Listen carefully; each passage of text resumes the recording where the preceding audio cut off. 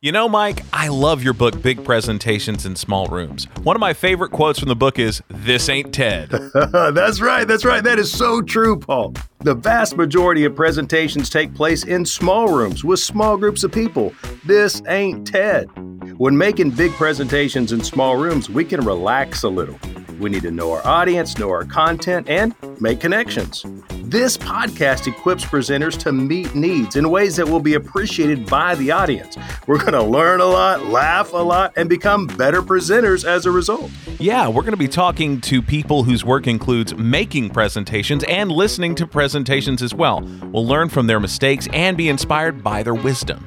Yeah, we're going to help you make big presentations in small rooms. We have so much good stuff in store for you. And we look forward to sharing Season 1 with you, so be watching for it on iTunes, Google Podcasts, and wherever you get your podcasts.